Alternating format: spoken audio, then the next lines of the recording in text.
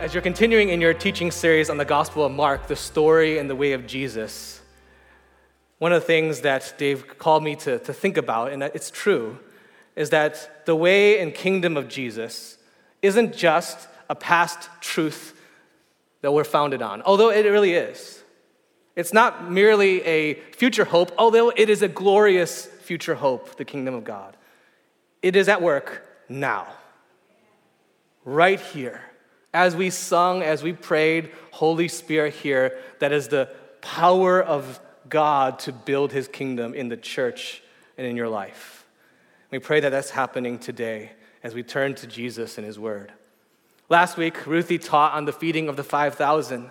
Such a good word. I listened to that word and just was blessed by it. And she called the church, reality, to choose between feasting on Herod's meal, what you're familiar with, or Jesus and his feast, to surrender to him, to get your eyes off of what is just before you to see that Jesus is really at work behind the scenes. And today, this passage is right on the heels of that miracle, right to another one. And we're going to look at Mark chapter 6, verses 45 to 52. And let me read that for us and then pray as we get into his word. Mark chapter 6, verse 45. Immediately, he made his disciples get into the boat and go before him to the other side, to Bethsaida, while he dismissed the crowd. And after he had taken leave of them, he went up on the mountain to pray. And when evening came, the boat was out on the sea, and he was alone on the land. And he saw that they were making headway painfully, for the wind was against them. And about the fourth watch of the night, he came to them, walking on the sea. He meant to pass by them, but when they saw him walking on the sea, they thought it was a ghost and cried out, for they all saw him and were terrified. But immediately he spoke to them and said, "Take heart, it is I. Do not be afraid." And he got into the boat with them, and the wind ceased, and they were utterly astounded, for they did not understand about the loaves, but their hearts were hardened. Would you join me in prayer? Father, as we see that there is an abundance of your provision in the feeding, I pray that you would provide abundantly as your word gets into the deepest part of our marrow, to the deepest part of who we are, that we would be filled with joy of knowing you, filled with all that you have for us, the good plans you have for us. Father, there's a hard work when it comes to this word, though, just like the disciples, just like us. Even for those of us who profess that you are Lord, there are parts of our heart that maybe still are hard or jaded. I pray that you would, by your Spirit, free us. Replace, as you promise in your word to Ezekiel, our hearts of stone. Make us soft towards your will and your plans and your ways. In Jesus' name, amen. I grew up outside of Detroit, and so I consider my home sports teams still back there primarily, because that's where all the crucial sports teams discipleship happens, is when you are a child and you develop love for those home teams. And many of you probably still have home teams, if you moved to San Francisco, that are back where you moved from, different parts of the country. Whenever I hang out with pastors in San Francisco, especially new pastors who come here to plant churches, they already are cheering for Bay Area teams, and I confess I'm often very judgmental. How could they change their allegiances so quickly? I mean, didn't they just move from Chicago? How can they be cheering for the 49ers or the Giants? And I judge them every time. I judge them in my heart, I really do. I learned over time, though, they're probably just better missionaries than I am. They're contextual. They're trying to become like the people around them.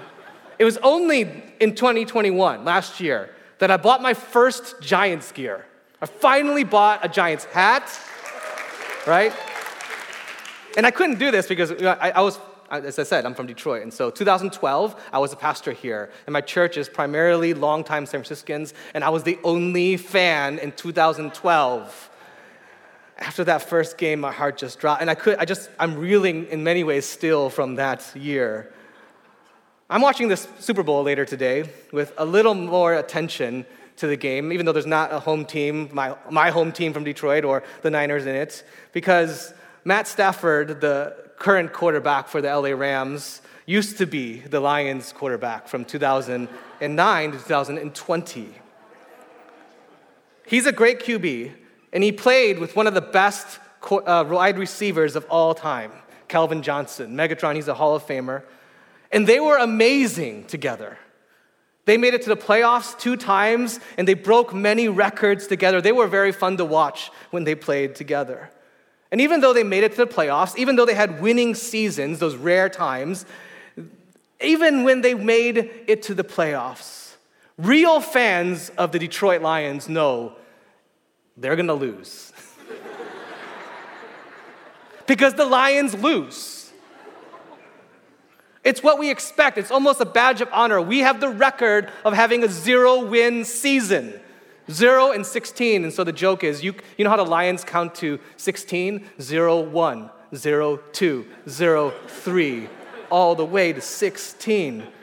You could be amazed. There'll be years where they were great, but even if they made it far, even if they made it to the Super Bowl, I would expect them to lose. That's what you come to expect. There's a very big difference between amazement and belief. And that's at the heart of this passage in Mark's gospel today.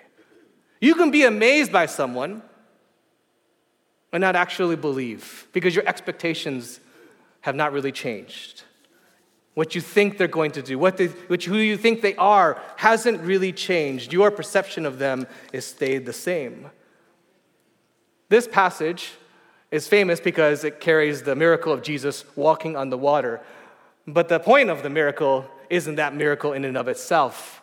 It's really about Jesus and who we expect him to be, his identity. And that's the question I hope that rings in your heart today. Whether you are still trying to discover who Jesus is or you're someone who's been following Jesus for the last 50 years, who are you expecting Jesus to be? Because how you see him determines everything. How you live, how you spend your money, what you think the Christian life is all about, how you relate to other people, what you think the kingdom is about, is determined by who you see Jesus to be. As we make our way through this passage, I hope that question brings you into intimacy with Jesus. Who do you expect him to be? Because Mark shows us he's not who the crowds expect him to be. He's not who even disciples who have close access to Jesus. He's not even who the disciples expect him to be. Let's look again at the first few verses of Mark chapter 6, verses 45 to 47. I'll read it for us. Immediately, he made his disciples get into the boat and go before him to the other side, to Bethsaida, while he dismissed the crowd. And after he had taken leave of them, he went up on the mountain to pray. And when evening came, the boat was out on the sea, and he was alone on the land. If you've been reading carefully the Gospel of Mark as you're going through this series, you'll see one of the often repeated words that Mark uses to kind of move along his gospel is the word immediately. It's one of his favorite words. Mark's gospel moves along with great pace and with great urgency. It focuses primarily on the actions of Jesus, a little less on the actual content of Jesus' teaching. Mark is like the Twitter of the gospel writers. He's very quick. Luke would be like the New England Journal of Medicine. Matthew would be the Harvard Law Review. John is like a collection of love letters to a close friend. Mark is fast. It goes immediately. After the feeding of the 5,000, immediately Jesus dismisses his disciples so that he can disperse the crowd. And he goes alone to pray. This is one of 3 times that Jesus goes alone to pray in Mark's gospel. Back in chapter 1, verse 35, and rising very early in the morning while it was still dark, he departed and went out to a desolate place, and there he prayed. That was coming after a season of great successful ministry. Jumping to the end of the gospel, chapter 14, in the garden, and he went to a place called Gethsemane, and he said to his disciples, "Sit here while I pray." So these intentional focuses on Jesus' prayer are teaching us something. He goes alone to pray after success in ministry.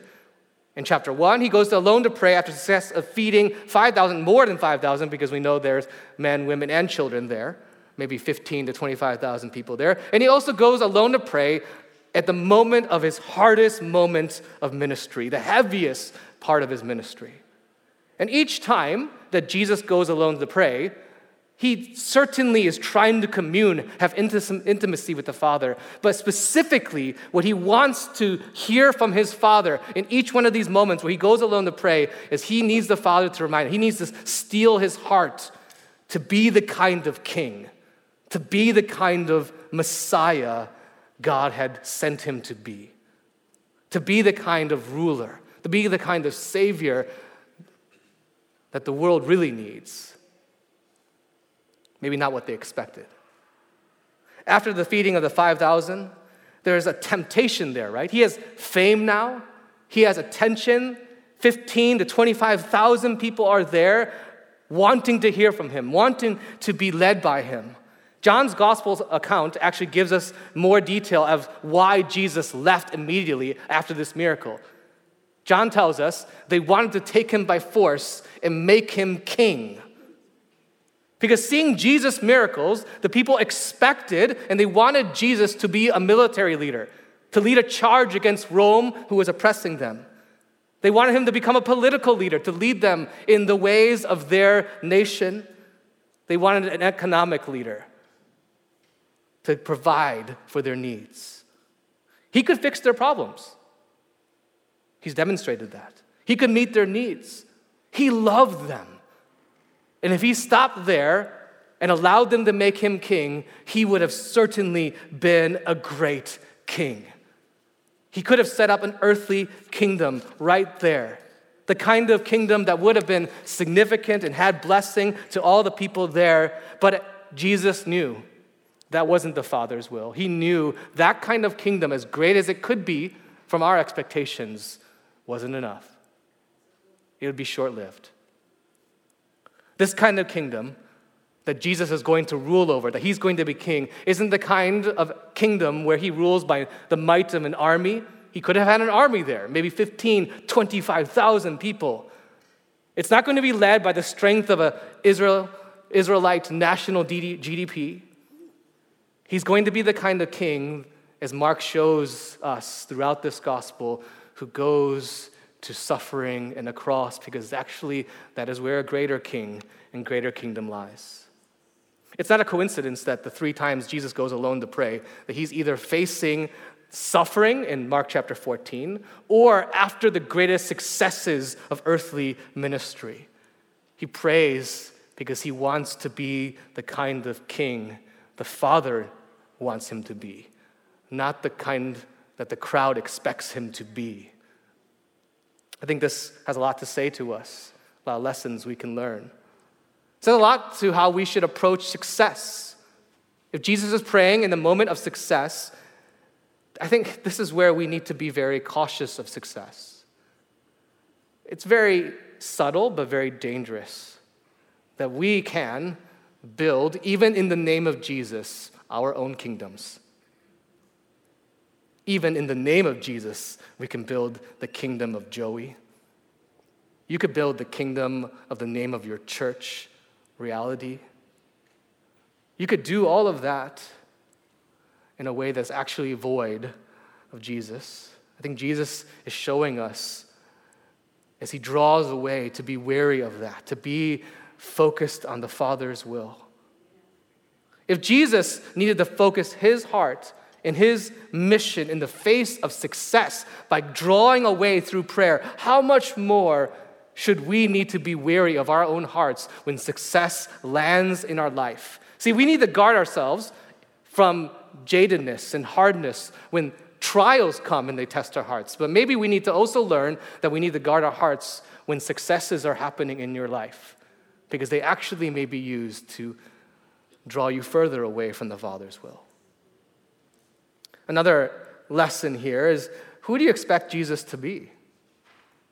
That's the main question, right? What kind of kingdom do you expect him to establish? Because if we're honest, Many of us want him to be the kind of king who provides all that we need, determined by what we think is best for our lives. We want a kingdom where we're on top. But the problem, as you'll see throughout the New Testament, is that our wants are actually not too much. They're way too small. It's not that we want too much of Jesus. We want too little of him when we want him just to fix what's right here before us. See, Jesus doesn't intend just to fill our stomachs temporarily, but forever. We will feast in heaven forever. So when I said I like cooking, but I like eating more there, I'm so happy that there's feasting in heaven. You know, there's no fasting in heaven. Not to say fasting is not good. It is good for us here. And I need to practice fasting some more. But feasting is the way of heaven. And we don't want enough. That's the problem. Jesus doesn't intend to just merely make your life successful right here and now, because that's too short. He's about bringing us into an everlasting kingdom. Who do you expect Jesus to be? Go on in the story. He now intimately deals with a circumstance of the disciples, and he displays his power through this miracle of walking on the water in verses 48 to 50. And he saw that they were making headway painfully, tortuously, for the wind was against them. And about the fourth watch of the night, he came to them, walking on the sea. He meant to pass by them, and when they saw him walking on the sea, they thought it was a ghost and cried out, and they all saw him and were terrified. But immediately he spoke to them and said, "Take heart, it is I. Do not be afraid." He sends his disciples out so he can disperse the crowd. And notice, Jesus, is the one who puts them in the boat. He is the one who puts them across the sea, directly into a storm with strong winds. And he put them in through this storm, in the midst of it, not as an act of discipline, not because he didn't know that the storm was coming, but because of his grace, he wants to disciple them. You could see it this way. Jesus sent them into the midst of difficulty, painful sea navigation, because they wouldn't ever choose it. And in God's love, he puts them in the midst of it to produce in them something they would never be able to get to on their own. Something we need to learn about grace, I need to learn about grace, is it comes sometimes very gently, but sometimes it comes very uncomfortably. He puts them in that place as an act of grace to disciple them, to draw out of them something they would never have learned on their own. And we do this as parents, don't you? Right? If you are parents of young kids, or you take care of your friends' young kids, you see little kids learning all kinds of things. And they need to be stretched and challenged. My young one is learning more difficult math. In fact, even though she's in second grade, she had this math problem yesterday she was trying to do. We're about to go on vacation, so our teacher gave us way too much homework to do. She's trying to get as much done so we can enjoy vacation. And she's doing just, subtraction of triple digits. And she's like, my teacher told me not to ask you for help on this because you won't know how to do it. And I looked at it and I was like, I don't know how to do this, because what's crazy now? They're teaching kids math with these two lines, and I'm like, I don't even know what you're doing. I just put the numbers there and I went up and down. I'm like, what are you doing in math now? And she just asked us for help constantly. I'm like, no, you need to learn this. First of all, I can't do your math problem, but also you need to get it wrong so you learn, whether it's riding a bike or swimming. We do this with our kids, and Jesus loves his disciples way too much to leave them exactly where they are. He certainly loves us where we are. He meets us in our brokenness, in our place of need. He loves you way too much to leave you there. See, the very challenge you may be facing right now in your life, health issues, academic pursuits, your career, your relationship, it actually may not be evidence of the absence of God, although that's our first gut feeling. It's actually maybe the evidence of God in his grace putting you into an uncomfortable place to bring out of you what he needs to see in your life, and he loves you. I got to my church almost 15 years ago in the midst of the church's most difficult years of its existence, since the church was a church plant from Chinatown over 40 years ago, and I got there in around year 20, and it was experiencing, or maybe 25, and experiencing some of the most difficult seasons, staff departures, people mistrusting leadership, arguments were a regular part of the church life. I was young, new to ministry, new to San Francisco, and I came looking for a mentor who just left within the first 6 months of my time there, leaving the place in what I felt like was a wreck. And I wanted to leave. Like, I just got here. This is not what I expected, God. And in God's grace, I didn't. And I realized in the midst of that difficult season, and it lasted quite a long time, it was in that season God showed me who He was and what I needed to see Him as. And He made me the kind of leader I am. And He brought into my life things that I needed to learn in the midst of that. And maybe that's where you are. Maybe you expect Him to just bring you right out of it. Maybe you need to see He can put you in a place of uncomfortable grace to develop in you what He needs to develop in you. What did the disciples need to learn, though? And they need to learn, and they constantly need to learn throughout this gospel, who Jesus really is, because He's not who they expect Him to be.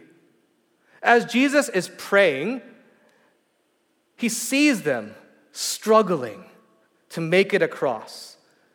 It's a fourth watch, and the Romans divided the night watch into 4 watches, and so this is somewhere between 3 to 6 a.m. in the morning, and so you imagine they've been navigating this storm all night. They're exhausted, they're afraid, now they see someone who's walking on the water, and they're terrified. Now, when you read that Jesus was walking on the sea, you read scholarship on this, you read commentaries, you read people writing about it post the Enlightenment, and everyone spends a ton of time trying to explain how this miracle happened. I mean, he was walking on a sandbar. He was on shore, it was an optical illusion, because that's what we need to understand as post-Enlightenment people, the reliability, the historicity of the miracles, and that's important to understand and try and grasp as best as we can, but also we need to have a category for miracles. And you notice the gospel writers never spend much time trying to defend that this happened. Because as they wrote this, as the oral tradition shared this, because it was close enough to the time of Jesus, if they shared this and it didn't happen, tons of people could have said it. Thousands of people saw Jesus do things. They could have just refuted it. They could have just said, well, what you're writing, Mark, this didn't really happen. Because the issue wasn't the miracles and them happening. The issue for them, the issue still for us, is what do they mean? The disciples don't expect to see anyone walking on the water. They think it's a ghost, a phantasma, a phantom. And understandably, they freak out. And in verse 48, it's a very weird phrase there. Jesus, as He's walking on the sea, as He's approaching them, it says He meant to pass by them. And that seems strange to us at first read. It almost feels humorous. I mean, did He mean to kind of sneak up on them, kind of come on the other side of the boat and say, aha! Or have you ever had that experience? I just had this experience yesterday. You're like, I was at Target yesterday, and you go to someone, and that person was wearing a red sweatshirt, and hey, can you help me find the toiletries? I'm new to this Target. Like, dude, I don't work here. And then you see them later, and you're like, I want to go the other way. You want to pass by them. You want to avoid them. Or you wave to someone, or maybe someone's waving at you, and you wave back, and that they're waving to this person behind you, and you're like, this is weird. And you see them later, you just want to avoid them. I actually went up to someone once, and it wasn't like I saw them from behind, I saw them from the front, and I went up to them and I said their name, and it was wrong, and I gave them a hug, and it was the wrong person, because I hadn't seen them in so long, and you just want to avoid them. That's not what, it seems humorous, so you read, what? He's going to them to help them, so why would it say He wants to pass by them? This is very purposeful language. This word for pass by in the New Testament is written in Greek, Old Testament in Hebrew. The Greek translation of the Old Testament, the Septuagint, they have the same word only used 3 times in the Old Testament. And if you look at them, you begin to understand why Mark chose the word pass by. I'll look at a couple of them with you.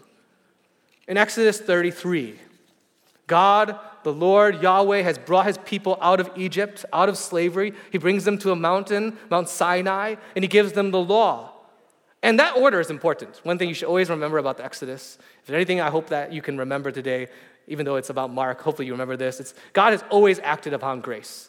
Old Testament, New Testament is always grace. Because you realize in the Old Testament, God brought them out of Egypt, not because they obeyed the law and like, man, you guys did a really good job, now I'm going to save you. No, he saved them, and then he gave them the law. That order of the gospel is always true wherever you look.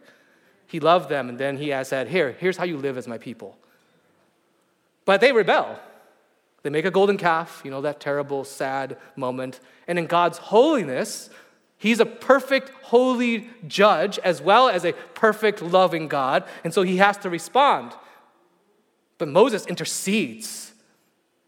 And in that very intimate conversation and prayer, Moses asks God, I need you. I don't just need stuff from you. I need you. I need your fullness. I need your glory, God. And I'm going to read a lengthy part, but follow with me. Exodus 33, 18 to 22. Moses said, please show me your glory. And he said, I will make all my goodness pass before you, and I will proclaim before you my name, the Lord. And I will be gracious to whom I will be gracious, and will show mercy on whom I will show mercy. But he said, you cannot see my face, for man shall not see me and live. And the Lord said, behold, there is a place by me where you shall stand on the rock, and while my glory passes by, same word in Mark, I will put you in the cleft of the rock, and I will cover you with my hand until I have passed by. To Moses, God can't fully reveal himself. He can't show his face because no person can bear it. We would be overwhelmed. We'd be incinerated by God's amazing glory. So God covers him. He gets a glimpse. He gets the backside of God as God covers him with his hand. And then in Exodus 34, verse 6, the Lord passed by before him and proclaimed, the Lord, a God merciful and gracious, slow to anger, and abounding in steadfast love and faithfulness. Exodus 34:6 is one of the most repeated phrases in the Old Testament. Who God is. He is merciful. He is gracious. He is slow to anger. He is fully just. But he has to pass by. Moses can only get a small glimpse in the Exodus. Same word in Mark 6. Jesus meant to pass by. Are you starting to see? In Jesus, he's revealing who he is. He's showing fully what Moses only got to see a little bit of. He's showing all of who God is. He's showing them what only Moses could only get a tiny glimpse of. The disciples are now getting full access to what we get full access to. Another place that this word pass by is used is in Job. In Job chapter 9, he's kind of arguing with, I wouldn't call them friends actually, if you read the book of Job. They're really just criticizing him the entire time. It's a lot of back and forth there. Maybe you feel that way today. People who are supposed to love you and they're just kind of criticizing your theology, everything. But Job feels like that. Job chapter 9, verse 2, and then I'm going to read verses 5 to 11. Follow along. Just pay attention. See how glorious this word pass by is as you see the Old Testament. Truly, I know that it is so. But how can a man be in the right before God? So they're challenging because they're saying, well, this judgment on you, Job, it must have happened because you were not holy. You must have done something wrong. That's the argument back and forth. And he says, well, how can any of us be right? And then he goes on to describe God. He who removes mountains, and they know it not. When he overturns them in his anger, who shakes the earth out of its place and its pillars tremble, who commands the sun and it does not rise, who seals up the stars, who alone stretches out the heavens and trampled on the waves of the sea, who made the bear on Orion, he's looking at the stars now from the waters to the sea, the Pleiades and the chambers of the south, who does great things beyond searching out and marvelous things beyond number. Behold, he passes by me. But notice what he says. And I see him not. He moves on, but I do not perceive him. So he knows about the glory of God, but he can't see it. he doesn't have access to it. That connection also rings forward as Mark chooses this phrase, passes by. Did you hear that in Job? He who tramples on the sea, what is Jesus doing? Walking on the water. It's the same words. For Job, though, he can't see God. He can't perceive him in God, in Jesus. As he's walking towards his disciples, he says, I'm passing by because I'm going to reveal all of my glory to you. Every bit of it, that he is God. He's not doing a cool party trick. Wow, you can do something amazing. He's showing them he's nothing less than the Lord. The eternal God come as man. He's setting up the scene. If you notice the parallels here in Moses, you see the parallels? Moses provided, or God provided through Moses, manna, the bread in chapter 6, and now he's going up to a mountain to pray, that's Mount Sinai. He's showing them, you guys think Moses is great, and the Israelites thought Moses was a great leader. No one has ever come as great as Moses. I'm greater. I was before Moses. And he confirms all this. If this kind of illusion of pass by isn't enough, Jesus just makes it crystal clear what he says in verse 50. For they all saw him and were terrified, but immediately he spoke to them and said, take heart, it is I. You translate that, it also could be, I am. The name of God that the Lord gave to Moses when he was asking, what name do I give when people ask who sent me? I am who I am. Jesus just says here, it is I. Jesus blows away all of their categories. All of our categories. He doesn't conform to the crowd's expectations. He doesn't conform to the disciples' expectations because he's God. Who do you expect Jesus to be? Here is the I am. And that's not just good doctrine to know. If he's God, he is not just a provider of bread. He is the bread of life. He's not just someone who can do miracles. He makes everything. He can remake everything new. He's not just a good teacher with good moral lessons who teaches truth and how to be good, although he is someone who teaches what it means to be good. He is holy himself. He is truth himself. If Jesus is just a rabbi, a miracle worker, just a provider, you can dabble a little bit in spirituality. You can give a little bit of yourself, and then that would kind of make do. But if he's God, you need to give him everything.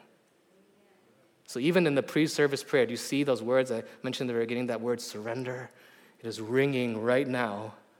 Surrender, because he's God. If Jesus is God, worship, what we just done in that amazing time of singing, it isn't appeasing him. It isn't trying to manipulate him to get him to pay attention to you because he knows you. You sing and you give of your life because he actually is worthy. He is. Amen. Let's go on to the story, and it's a little bit heartbreaking after this amazing experience. Look at verses 51 to 52. And he got into the boat with them, and the wind ceased. And they were utterly astounded. For they did not understand about the loaves, but their hearts were hardened. Disciples don't get it. They're astounded, which may seem like a great word, but it's actually not a great word because it's constantly used to people who are on the outside of being intimate with Jesus. The crowds were astounded. They were amazed, but he didn't believe. Just like I'd be amazed by Matt Stafford when he was in the Lions, but I would never believe they would win. They were amazed, but they didn't believe because their expectations still haven't changed. They didn't see Jesus who he was presenting himself to be. They wanted Jesus to conform to their expectations. Even though the center of this account is really on the miracle of walking on the water, this part, verses 51 to 52, is actually the most stunning to me. I mean, think about the disciples at this point. Right, this is the second time they've seen Jesus do amazing things on the sea. Right? Chapter 4, you see him calm the sea. And he was falling asleep. So actually, if I was one of the disciples, I would never get into a boat unless Jesus was there and he was wide awake, because otherwise something's going to happen on the sea. But they should have learned at this point. Jesus, if you're on the sea and something goes wrong, Jesus will handle this because they saw it. But think about all the things. They saw unclean spirits healed, Simon's mother-in-law healed. Demons falling down. He calms a storm. He sends out a legion of demons. He heals a bleeding woman who he doesn't even tend to. She just barely touches the tassels. He heals Jairus' daughter. He feeds 5,000 with a mere measly bit of leftovers or minimal provisions. But their hearts were hardened.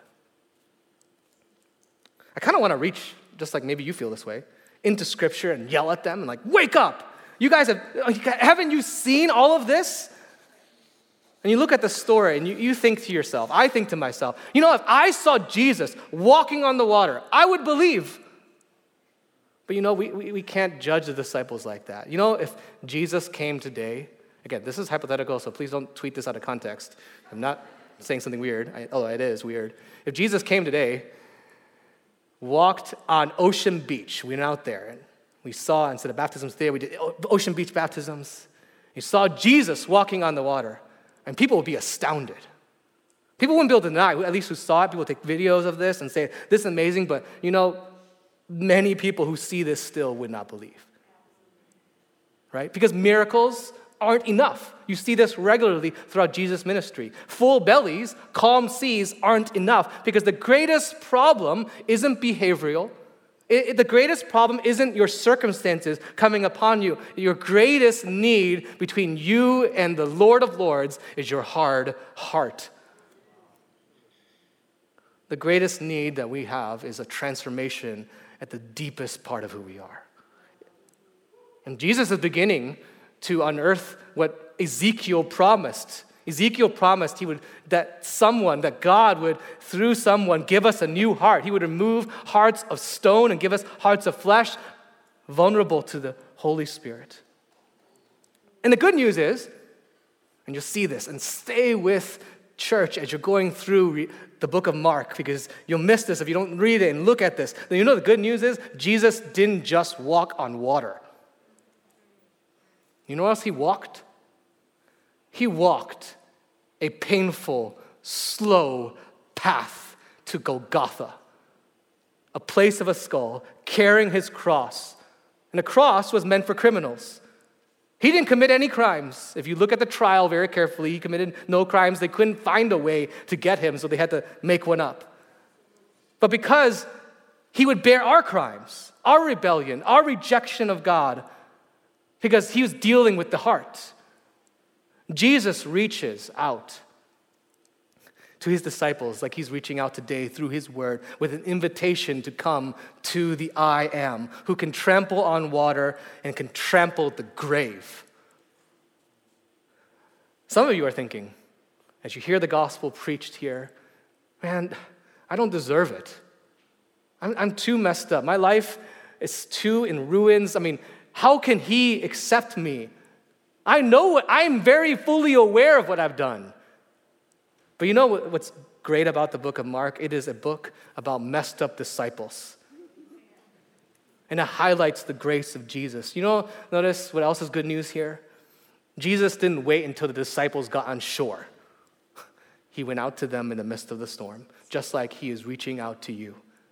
He does it in the middle of a storm, which means some of you in the great time of painful, in other words, painful, torturous there in the text. Some of you are in the midst of a painful, torturous moment of great discouragement, distress, and Jesus is coming to you in the midst of that. Maybe just like these disciples, you're up at that fourth watch. You're lying awake at 3 to 6 a.m. because worry dominates your heart, and Jesus is coming to you today, right now. As we invited the Holy Spirit, he is here. Jesus didn't get frustrated with his disciples. Think about it. I want to get frustrated with the disciples. Look at all the examples. Jesus doesn't get mad or frustrated with you. No matter how many times you missed it, no matter how many times you heard the gospel and you rejected it, Jesus, you know what he says to them? Take heart. Do not be afraid. That's the most repeated command in the Bible. Do not be afraid. And he says, I am here.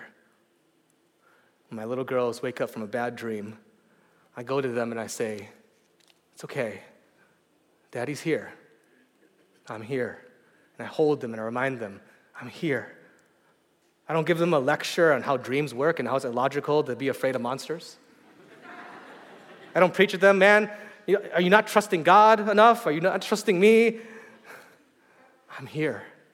And Jesus, through his Holy Spirit, through his word, is saying to you, I'm here. I'm here. We don't need to fear because he's conquered the world. We have peace because he is peace, and he accomplished peace, not just walking on water, but walking to the cross, walking out of the grave. Who do you expect Jesus to be? I pray that the Spirit would enlarge your vision, your understanding, that Jesus is much better, much greater than you can ever imagine. Would you pray with me?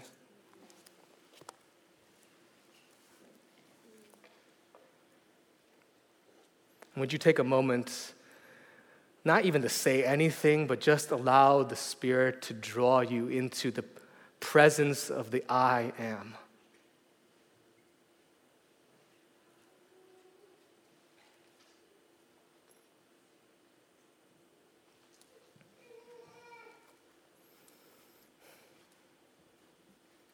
Holy Spirit, would you just say those words to my friends who are hearing this?